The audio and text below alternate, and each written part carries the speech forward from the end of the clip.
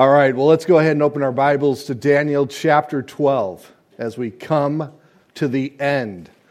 Not only the end of Daniel, but the end of all things concerning this world. In our last time together, as we made our way through chapter 11, Daniel once again was given a vision concerning the manner in which the future would play out for the nation of Israel, taking him from the point in which he currently stood all the way to one that we have been introduced to in Daniel chapter 8 named Antiochus Epiphanes, who would parallel the actions of one that was still yet to come, that is, the Antichrist. The Bible speaks of the Antichrist in great detail. He is known as the son of perdition, the man of sin. We know that he will arise in the last days, and only that which is currently restraining him will do so until that one is removed, which I believe is the Holy Spirit working through the church today, keeping the Antichrist at bay. At the rapture of the church, when God comes to meet us in the clouds, to remove us before plunging the world into a 7-year period of tribulation, the last 3.5 years being the Great Tribulation, that removal will allow for the Antichrist to rise. As we pick it up in verse 36 and get a running start into chapter 12, we find Daniel once again, who I believe in chapter 11, or I should say chapter 10, has now been confronted by the pre-incarnate Christ. An angel now explaining to Daniel the vision that he is being given concerning the people of Israel and what is still yet to come. When we come to verse 36 in Daniel 11, we move from verse 35 from the person of Antiochus Epiphanes, and now the prophecy is telescoped into the future. And just as Daniel chapter 7 and Daniel chapter 8 compared the Antichrist with Antiochus Epiphanes, calling them both the little horns, we now move to the Holy Spirit describing for us the Antichrist himself. And I believe the passage will indicate that as we make our way through it. It is a literary device that we find in the Old Testament that I'll also prove to you this morning, allowing for us to move from the focal point of Antiochus Epiphanes into the future and the description and the profile of the Antichrist who is to come. But let us begin in verse 36. Then the king shall do according to his own will. He shall exalt and magnify himself above every god, speak blasphemies against the God of gods, and shall prosper till the wrath has been accomplished. For what has been determined shall be done. He shall regard neither God of his fathers, nor the desire of women, nor regard any god, for he shall exalt himself above them all. Antiochus Epiphanes, we know, came into the temple there in Jerusalem. He erected a statue of Zeus. He slaughtered a pig on the altar, and defiling the temple, he tried to demonstrate his dominance of the Jewish people. It was his desire that they recount or they turn from the God of Israel and follow the gods of the Greeks and of the Romans. More specifically, the Greeks. That being said, we find that that moment was called by Daniel the abomination of desolation. And that would suffice if it wasn't for something that Jesus said in Matthew chapter 24. a period of time after that event. Jesus said in Matthew 24:15, he said, "Therefore, when you see the abomination of desolation." Well, wait a minute. It's already occurred, hasn't it? What do you mean there's still yet something along those lines that is yet to occur? And then he specifically says, spoken by Daniel the prophet, standing in the holy place, whoever reads, let him understand. There is something more coming.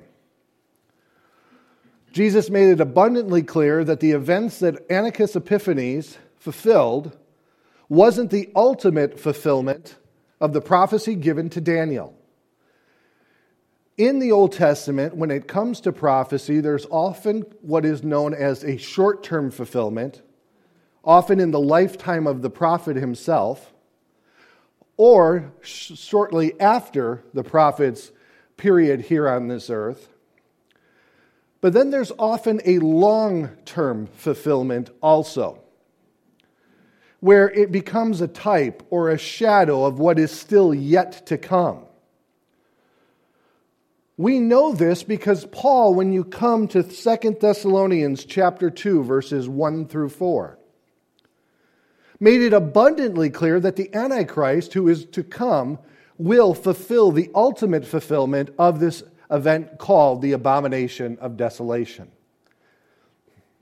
Notice with me, "Now, brethren, concerning the coming of our Lord Jesus Christ and our gathering together to him, we ask you not to be soon shaken in mind or troubled, either by spirit or by word or by letter, as if it is from us, as though the day of Christ has come."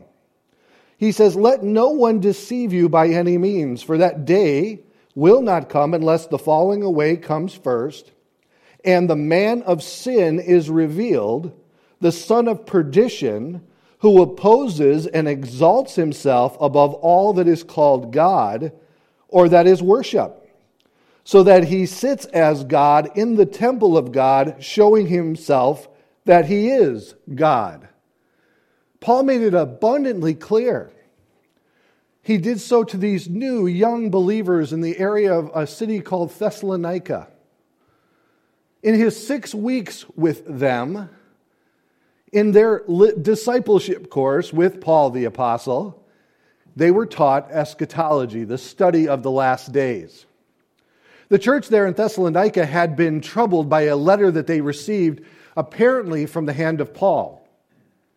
It was a forgery, and Paul made that clear. And that letter indicated that they were now currently in the day of the Lord because they were experiencing great persecution and trouble at that moment. But Paul says, no, understand that that day will not come until the great falling away and the rise of the one that we know to be the Antichrist, who in Revelation 13 clearly erects an image of himself and desires all to worship him, denouncing all gods, claiming himself to be God, and demanding the allegiance of his followers by a mark on their forehead or on their hand. And without it, they cannot buy or sell. In receiving that mark, it is impossible for them to receive salvation in Jesus Christ, and they have, as one would say, sealed their fate. Aren't you glad we're talking about light things today? And if you notice with me in verse 36 and 37, events are described in perfect parallel with what we have just described. Now, in the life of Antiochus Epiphanes, he did not claim to be God himself. When he issued coins, he did so with the god of Zeus on them, not of himself. So he could not have fulfilled what has just been read in verses 36 and 37. That will be yet fulfilled in the person of the Antichrist. Again, this parallel has already been developed as the little horn was mentioned in Daniel 7 and then also mentioned in Daniel 8 of Antiochus Epiphanes. So he becomes a type of, an illustration of, a shadow of things yet to come. But more is given, verse 37.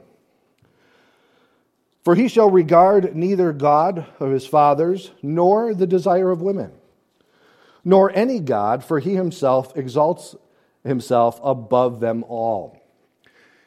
There are many scholars who believe that the Antichrist initially will pose himself as an atheist. This also may indicate, and I believe it does, that the Antichrist will be Jewish, denying the God of his fathers. And then we have the phrase, the desire of women. What does that mean? Well, some have speculated to mean that he is homosexual. He has no desire for women. I don't agree with that. I think that that is a Jewish term referring to Jesus Christ, who is the desire of women. Now, what does that mean? When we go back to Genesis chapter 3, verse 15, the promise was given stating that I will put enmity between you and the woman, between your seed and her seed. He shall bruise your head, and you shall bruise his heel. It was the desire of Jewish women to be the one to bring forth the Messiah. When you know that, when you read the incredible response that Mary gives in Luke, you understand the incredible joy that she had by receiving this in the miraculous way in which she did. That young girl, wow, huh? That's something to hear. And yet, it was seen and foreseen before the foundations of the world that God would bring himself into this world in this way. Isaiah prophesies about a virgin conceiving and giving birth to the Messiah. In Haggai chapter 2, verse 7, Haggai writes, he says, and I will shake all the nations, and they shall come to the desire of all nations.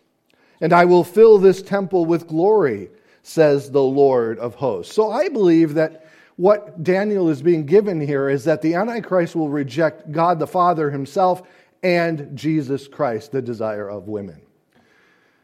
I believe that is more consistent with just thinking that he's homosexual based on this passage, because in comparison of Scripture to Scripture, it is much more likely that he's referring to Jesus himself.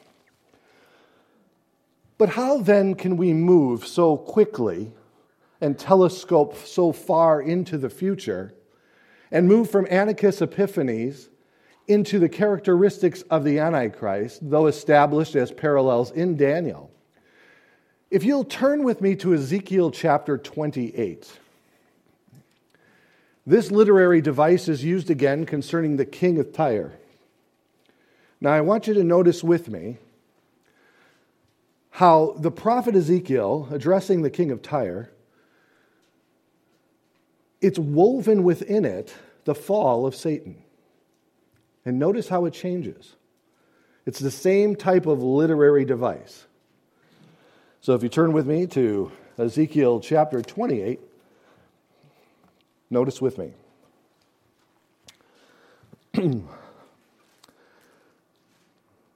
Let's start in verse 2. Verse 1. And the word of the Lord came to me, saying, this is Ezekiel, Son of man, say to the prince of Tyre, thus says the Lord God, because your heart is lifted up, and you say, I am a god, I sit in the seat of gods, in the midst of the seas, yet you are a man and not a god, though you have set your heart as the heart of a god. Behold, you are wiser than are you wiser than Daniel? There is no secret that can be hidden from you. That wasn't a question in 3, that was an explanation. Verse 4, with your wisdom and your understanding, and you have gained riches for yourself and gathered gold and silver into your treasuries. But your great wisdom in trade, you have increased your riches, and your heart is lifted up because of your riches. And because you have set your heart as the heart of a god, Behold, therefore, I will bring strangers against you, the most terrible of nations, and they shall draw their sword against the beauty of your wisdom and defile your splendor, and they shall throw you down into the pit. And you shall die the death of the slain in the midst of the seas. Will you still say before him who slays you, I am a god? But you shall be a man and not a god. In the hand of him who slays you, you shall die the death of the uncircumcised by the hand of aliens or foreigners. For I have spoken, thus says the Lord God. Now, it's easy at this point to say, okay, he's speaking solely of the prince of Tyre, the king of Tyre. Now watch it change. Same paragraph. Remember, the chapter and verse divisions are not found in the original text. Notice, if you will. Moreover, the word of the Lord came to me, saying, Son of man, take up a lamentation for the king of Tyre, and say to him, Thus says the Lord God, You were the seal of perfection, full of wisdom and perfect in beauty. You were in Eden, the garden of God. When? When was the king of Tyre ever in the garden of Eden? Notice how it just changed? Let's read on. The sardis, the topaz, the diamond, the beryl, the onyx, the jasper, the sapphire, the turquoise, and emerald with gold, the workmanship of the timbrel and pipes was prepared for you on the day you were created. You were the anointed cherub who covers. I established you, and you were on the holy mountain of God. You walked back and forth in the midst of fiery stones. A cherub, it's an angel. The king of Tyre was not an angel, he was a man. This is a literary device found in Hebrew prophecy. We find it in Isaiah, Daniel, Ezekiel, where God will be writing concerning an individual and then weave within it theology concerning prophecy to come, prophecy that are explanation of what has happened or occurred in history. And I believe this is what justifies our reading of Daniel chapter 11 this way, because this literary device is used. Now, let's take it one step farther, if I may. And you can read and memorize chapter 28 for next week. You will not be able to enter the church unless you recite it. We have to have standards here, you know. Verse 38 of chapter 11 of Daniel. But in their place he shall honor a god of fortresses. The Antichrist will initially derive his power from his military might. That's what it's referring to. And a god which his fathers did not know, he shall honor with gold and silver. Many believe that this is referring to Satan himself. With precious stones and pleasant things. He shall act against the strongest fortresses with a foreign god, which he shall acknowledge and advance in its glory, and he shall cause them to rule over many and divide the land for gain. Those who do sign allegiance with him will be rewarded for it. However, though, in so doing, they again seal their fate to an eternal separation from God the Father. Now, here's where it gets interesting. Notice with me in verse 40. At that time, the king of the south shall attack him, and the king of the north shall come against him. At the time, Antiochus Epiphanes, in his rise to power, is the king of the north. But the individual spoken of here is actually being challenged by the king of the north. It must be someone else that it is referring to. And I believe, again, this literary device that we displayed in the book of Ezekiel is being used here in the same fashion. Again, the parallel created by the designation of little horn in Daniel 7 clearly talking about the Antichrist.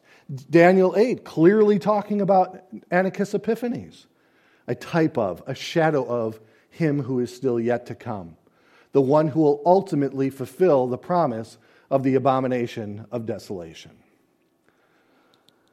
And as we read on, the north shall come against him like a whirlwind with chariots, horsemen, and with many ships, and he shall enter the countries, overwhelm them, and pass through. He shall enter into the glorious land, that is Israel, which means that Israel would have to be in existence during the days of the Antichrist. Is it? Yes, it is. But if you look on a map before the 1940s, you're not going to find it, are you? God's setting the stage for the end. Now some will resist, as we find here. Many countries shall be overthrown, but these shall escape from his hand. Edom, Moab, and the prominent people of Ammon. He shall stretch out his hand against the countries, and the land of Egypt shall not escape. He shall have power over the treasures of gold and silver, and over all the precious things of Egypt. For the Libyans and the Ethiopians shall follow at his heels. But news from the east. Now this is very interesting. When you look at Revelation, it appears that those coming from the east are from China. And the north shall trouble him. This could be referring to Russia. Therefore, he shall go out with great fury to destroy and annihilate many. There are some unique geopolitical things happening in our world today. I am gravely concerned of this posturing that we are now have entered into concerning Ukraine. If you know history, you will see that we are entering into this almost identically to the manner in which we entered into the Vietnam War. And that went so well, didn't it? I'm very concerned that we are getting involved in something that is only going to distract from the disastrous domestic policies that have been implemented over the last year, but also embroil us into a war that we have no business getting involved in. President Joe Biden can stop this whole tension with Russia by simply instructing NATO not to allow the Ukraine into NATO. And this would all go away. We are being told that this is being done because of the value of democracy. Well, how many of you realize that the current president of Ukraine is one of the most corrupt individuals in that sector? I'm very concerned because there are many who believe that Russia may invade this Wednesday. Putin's going to have Valentine's Day, then he's going to enter into Ukraine. We don't need to be there. The last thing we need right now is throwing rocks with Russia, regardless. But one of the things that has happened over the last 2 years because of the geopolitical climate and the manner in which we have conducted foreign policy here in the United States of America, we have pushed Russia and China closer and closer and closer together than ever before. And interestingly enough, that when you come to Revelation or Ezekiel, you find that Russia and China play a large role. Now, they're designated in the names of the areas that from that culture. But if you look on a map and you take your finger and you find out where, Magog is, and then you realize that, okay, now what is this called today? Oh, it's Russia. The number of troops that are mentioned in Revelation concerning the attack of the Antichrist in Israel is numbered to the point where only China could fulfill it because they have that number in their military currently. We are getting closer and closer to the final scene. The Bible is very specific about this. Even though mandates are being lifted, and it appears that truckers in Canada are now starting to gain people's attention concerning freedoms, you remember that once a freedom is lost, it's almost impossible to regain. We must not take our foot off the gas pedal. Enough's enough. We've gone too far.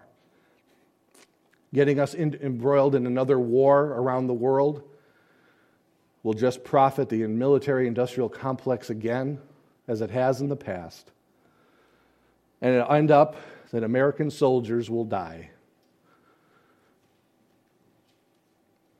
And yet, to this day, all the blood that we shed for Vietnam had no impact upon the geopolitical world at all.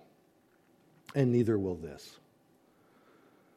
So as the scene continues to move closer and closer, in verse 45 we discover that the Antichrist will place himself in a position between the holy city and the sea,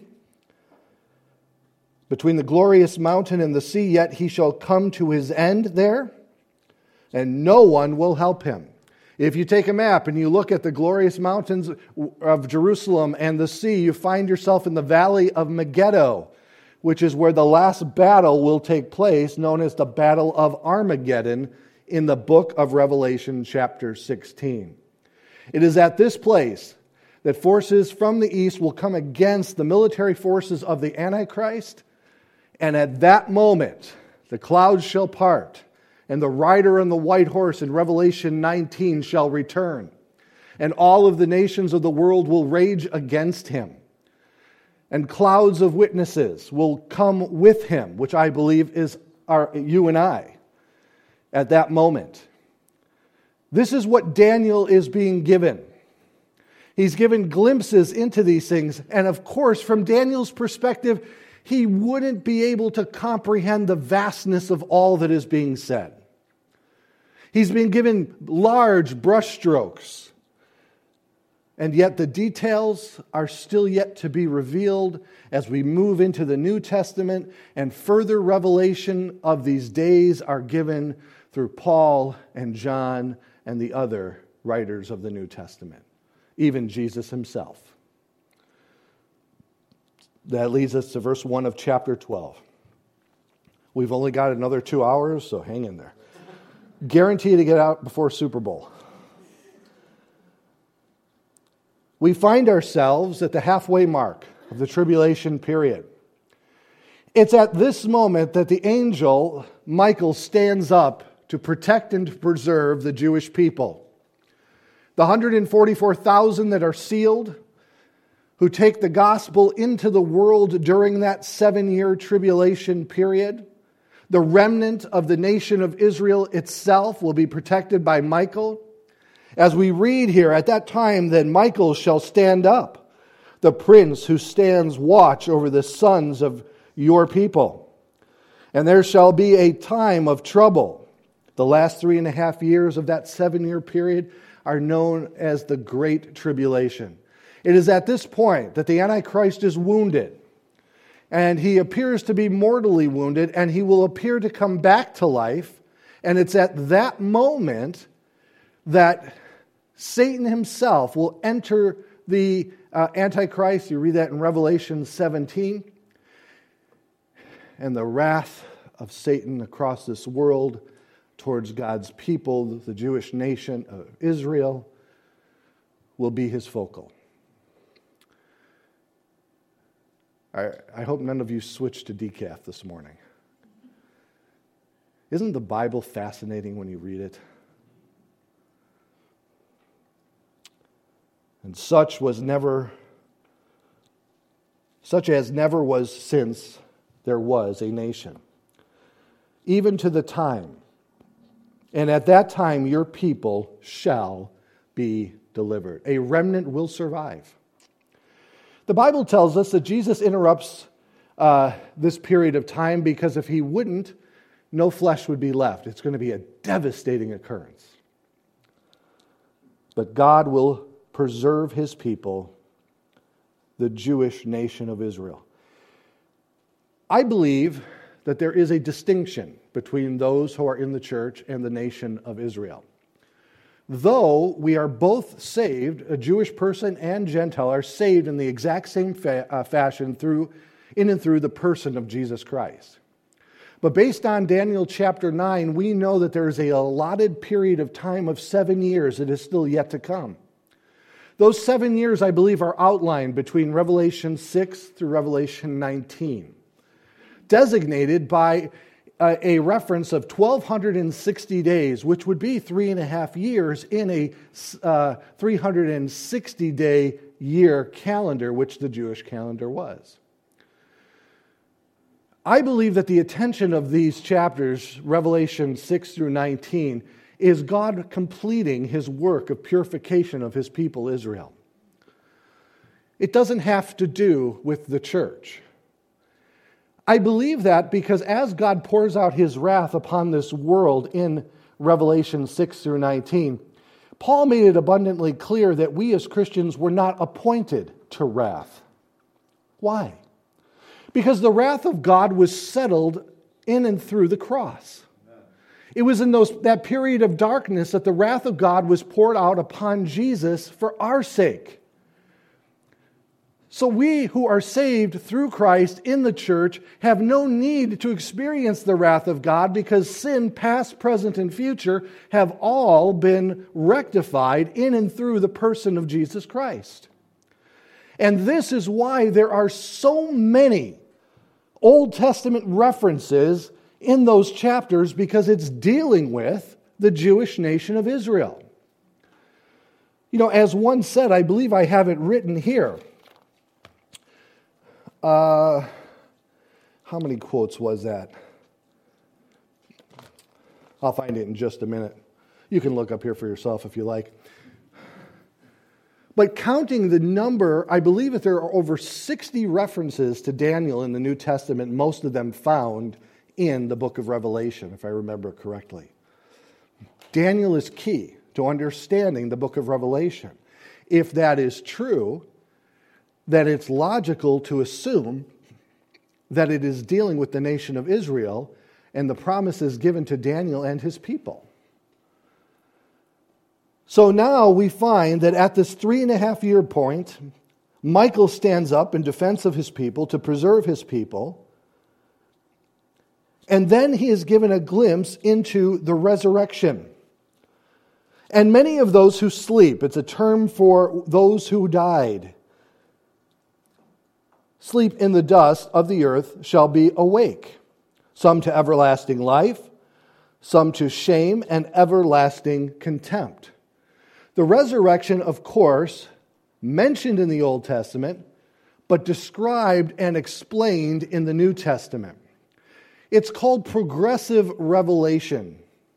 It means that the Old Testament alludes to something, it gives us a glimpse of something, but then it is defined for us in the New Testament. Now, at the point of the rapture of the church, Paul made it abundantly clear that those who sleep in Christ will be gathered with those who are alive, and they will join the Lord in the air.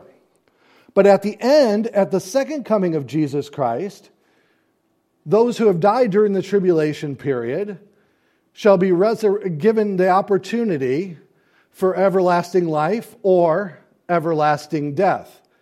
The Bible in Revelation 20 calls it the first resurrection and the second resurrection, or the second death.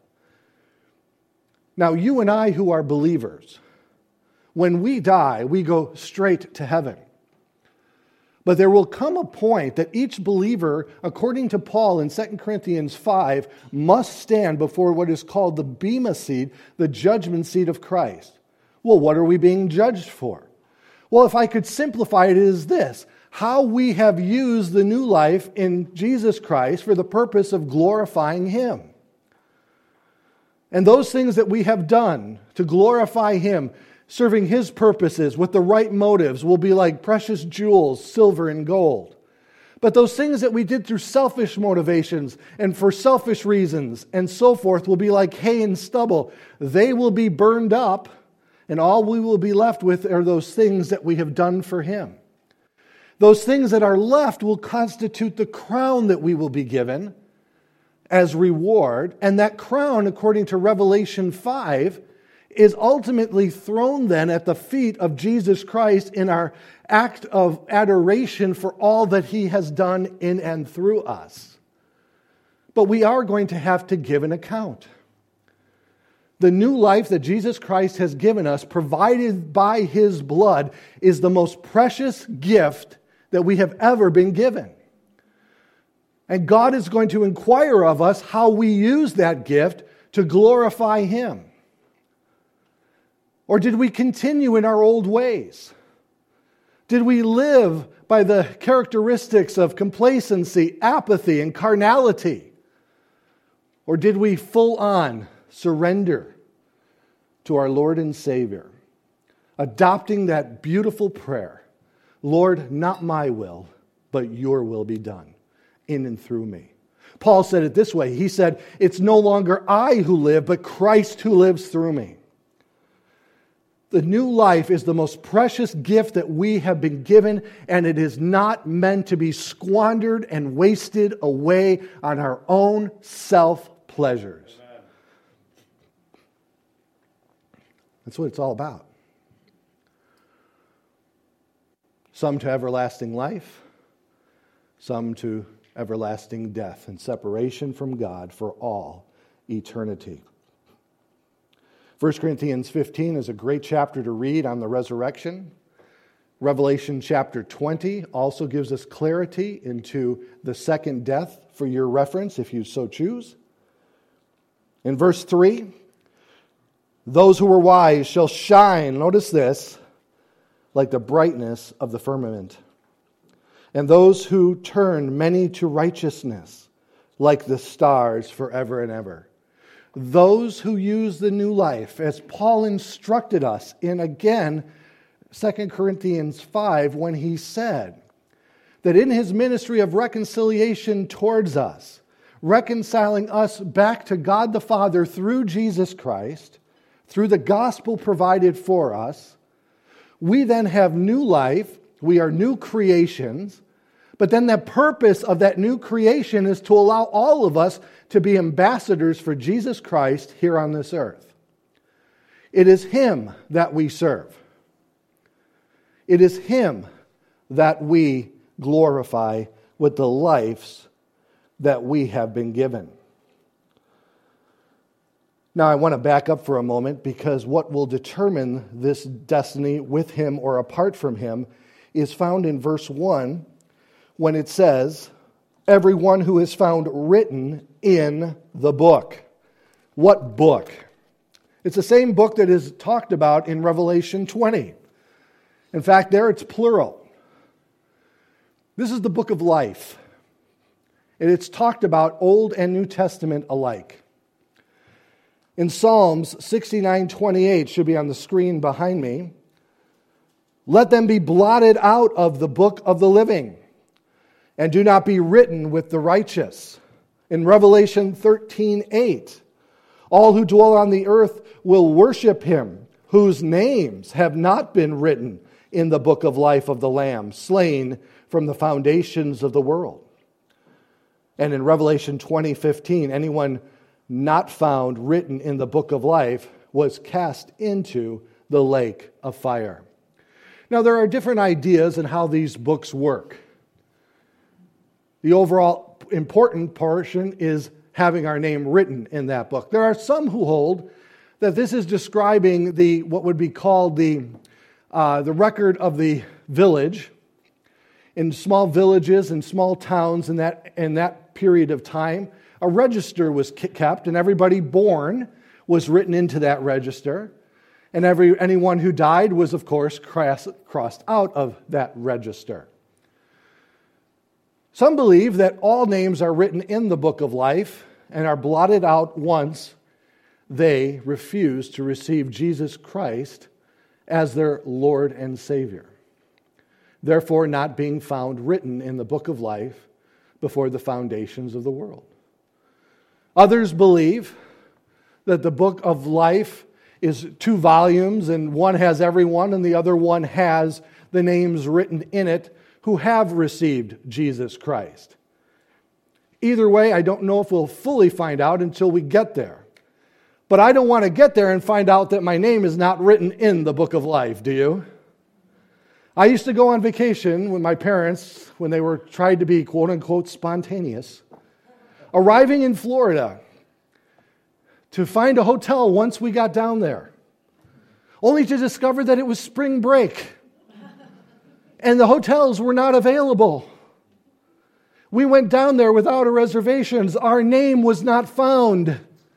And so we had a beautiful room on the beach that was contained in a 4-door car for the first night. I don't want to get to heaven without knowing my name is found in the book of life, and you can know for sure today that your name is by receiving Him today as your Savior. And then you can be assured that your name is written in that book. One more note. In Revelation chapter 20, it says, now the books were open. And these are individuals standing before Christ who did not receive Him. And it is believed that every thought, action, word spoken is recorded in those books. And they will have to try to justify themselves before Jesus, the God of perfection and perfect holiness, and through their own merit try to find entrance into the kingdom of heaven, which is an absolute impossibility. The Bible tells us if you break one of the laws, you have broken all of the laws. God doesn't grade on a curve. The standard is perfection. And the only way to obtain that perfection is in and through Jesus Christ. Not standing before God the Father in our righteousness, but in His perfect righteousness that can only be found in Christ. And those, verse 3, obviously, who live for God will shine in eternity like the stars forever. In verse 4, as we wrap this up, but you, Daniel, shut up the words, seal the book until the time of the end, meaning that these events are not yet going to unfold. Time is still going to pass before these events. It's not that the book is being closed in the sense of us being able to read it, but more to understand it. In Daniel's time, it wasn't until the completion of the New Testament and the work of the Holy Spirit through those individuals that we had further clarification of the events talked about here in Daniel. And many shall run to and fro, meaning time shall pass, life will continue and go on. And knowledge shall increase as time goes on and more is revealed by God, more insight we shall have concerning these things. Then I, Daniel, looked, and there stood 2 others, one on this riverbank and the other on that riverbank.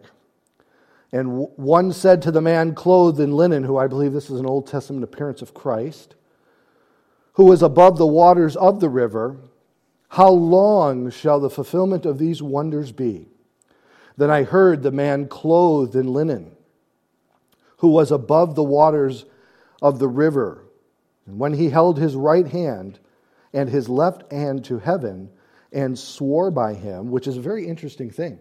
Only God could do this of Himself. Only God could do this of Himself appropriately.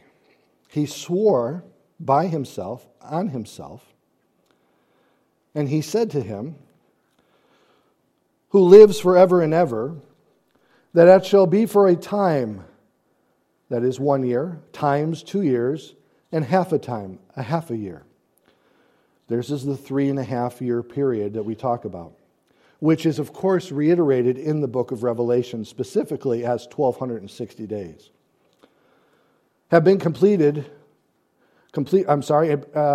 when the power of the holy people has been completely shattered, all these things shall be finished, when the judgment is finally fulfilled upon the nation of Israel. Although I heard, I did not understand. And then I said, my Lord, what shall be the end of these things? And He said, go your way, Daniel, for the words are closed up and sealed till the time of the end.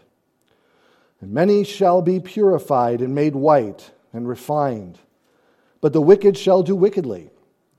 And none of the wicked shall understand, but the wise shall understand. God's saying that there's a period of time that's going to elapse that people will get saved.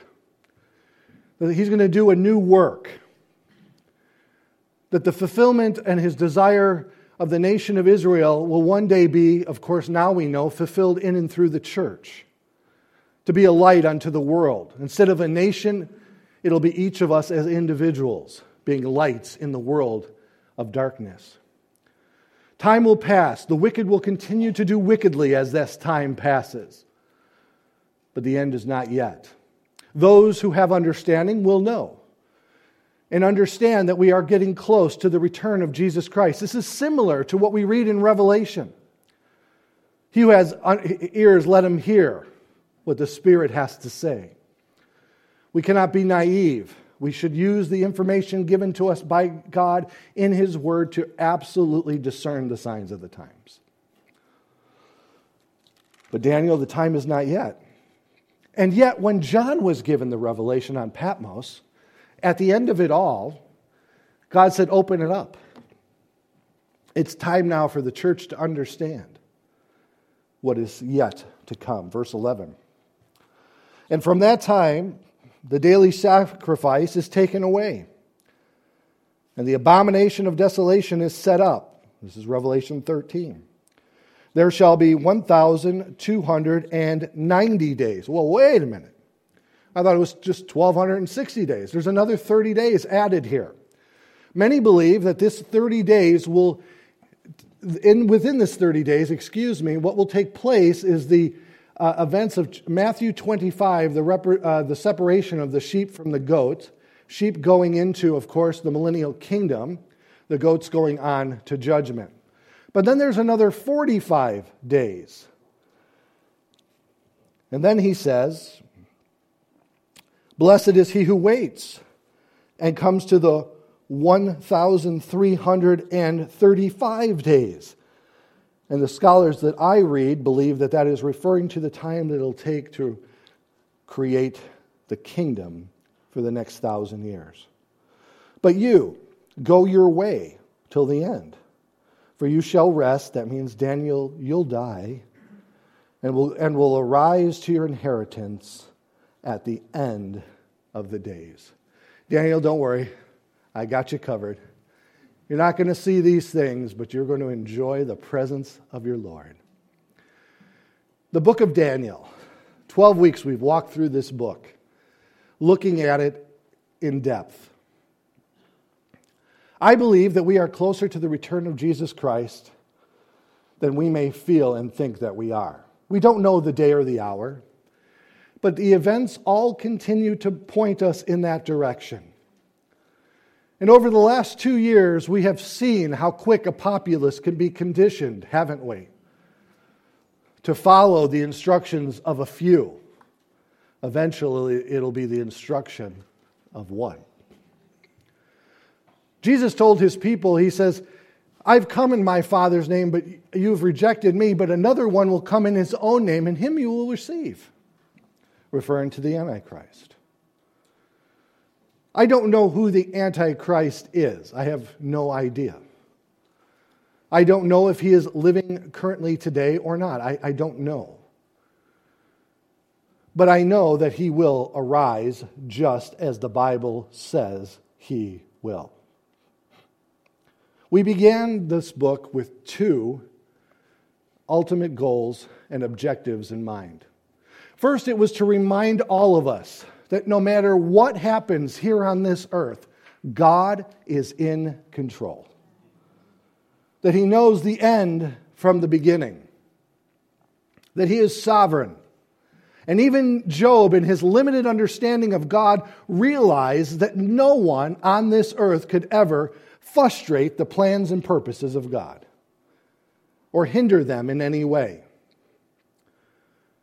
I often need to be reminded of this, especially in the chaotic situation that we've experienced, that God is in control.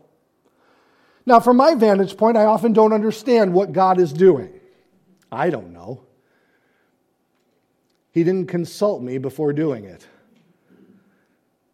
But he did write a letter to me that tells me what I can expect to occur and how it will ultimately be fulfilled. And he gave it to me in the Bible. The second reason that we started the book of Daniel, after reminding ourselves of the sovereign reign of God over his creation, is to remind us that we are to live for his glory no matter what circumstance we find ourselves in. As Daniel was taken into Babylon at age 15, he lived apart from his homeland, apart from his city, apart from his family, the majority of his life. He was roughly in his late 80s, possibly early 90s when Daniel died. And the most of that time, from 15 to that point, he was in a foreign land. He was a stranger in a strange land. And yet, he lived for the glory of God. To hear these words, "But for you, go your way till the end, for you shall rest and will arise to your inheritance at the end of the days." It is my hope and desire that each and every one of you stepping out of this world will step into heaven and hear these words. "Well done, thou good and faithful servant. Enter into the joy of your Lord." And if I may conclude with this, let me say it this way. If Daniel can do it, so can we. Let's pray. Father, we thank you for your word today. We thank you for this book.